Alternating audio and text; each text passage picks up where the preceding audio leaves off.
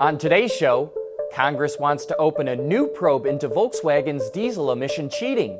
Peugeot takes the wraps off the new 508 sedan. And will Lincoln ever introduce a performance vehicle? All that and more coming right up on Autoline Daily.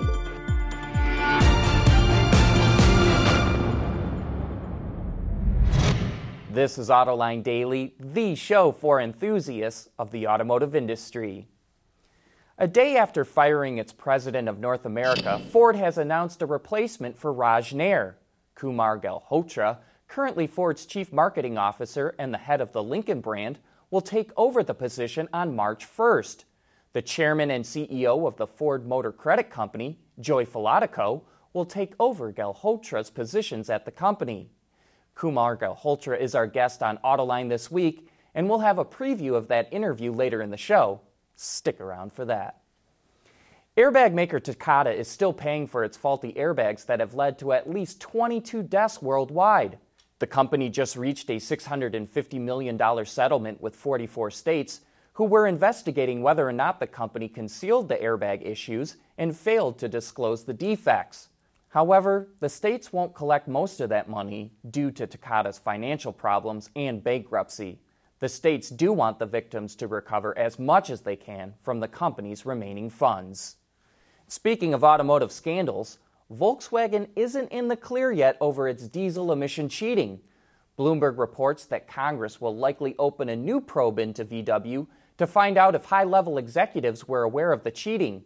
California Representative Darrell Issa says Congress could seek testimony from VW and Porsche executives as soon as April, and he finds it very troubling that no German executives have been convicted in the case.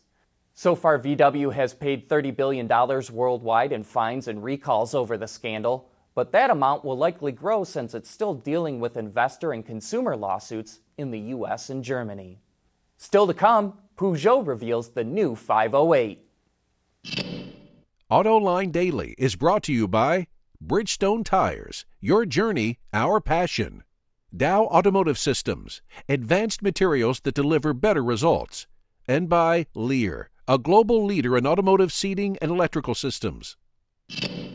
SUVs are growing in popularity the world over, but Peugeot hopes to grab some of the sedan market back with the introduction of the all-new 508. It's shorter and lower than the outgoing model and features styling cues from its most recent concept car, the Instinct, which is highlighted by the saber-tooth LED daytime running lights and the rear tail lamps. The interior is very modern looking, and I especially like how the thin brushed aluminum air vents help accentuate the width of the dash.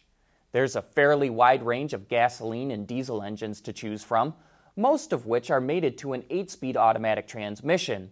The entry-level diesel engine is only mated to a 6-speed manual. The new 508 goes on sale in September, and a plug-in hybrid version will follow in 2019. China is making a big push towards electrification, and BMW will be expanding its EV presence in the country. The automaker just signed a letter of intent with Great Wall Motor to set up a joint venture to build electric minis in China. The next steps will be to work out the details of the joint venture, pick a production site, and determine who will invest what.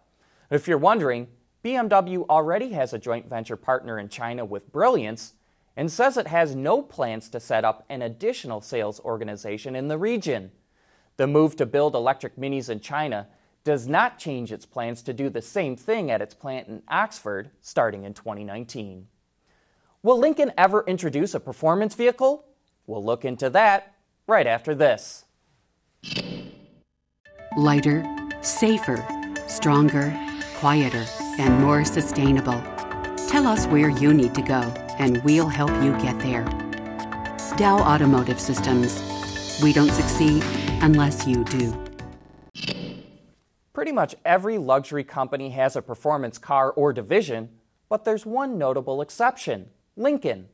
On Autoline this week, we're joined by the newly appointed president of Ford North America, Kumar Galhotra, and he was asked if Lincoln has any plans to introduce a performance vehicle. Here's what he had to say. We're not. The reason is we are very comfortable in our skin. We know what we stand for, we know who we are. And Lincoln heritage and the Lincoln brand has always stood for elegance. It's stood for comfort, providing great experiences for our customers, and that's what we're focused on. Now, that doesn't mean we make slow cars. I mean, the MKZ has a 400 horsepower, 400 pound-foot torque engine. That is a delight to drive, right? Same with the Continental. The powertrain in the Navigator, 450 horsepower, absolutely amazing. So these are all very fun to drive cars.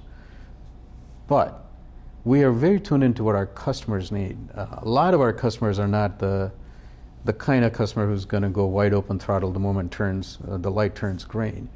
But they want power when they need it. They want effortless power. They want smooth power. So how we deliver the power is very important to us. So we're making fun cars, but don't expect a RS version of Lincoln anytime soon. If you want to learn more about Lincoln's strategy to grow the brand, you can watch that entire discussion right now on Autoline.tv, or you can find it on our YouTube channel. That's it for today. Thanks for watching, and have a great weekend.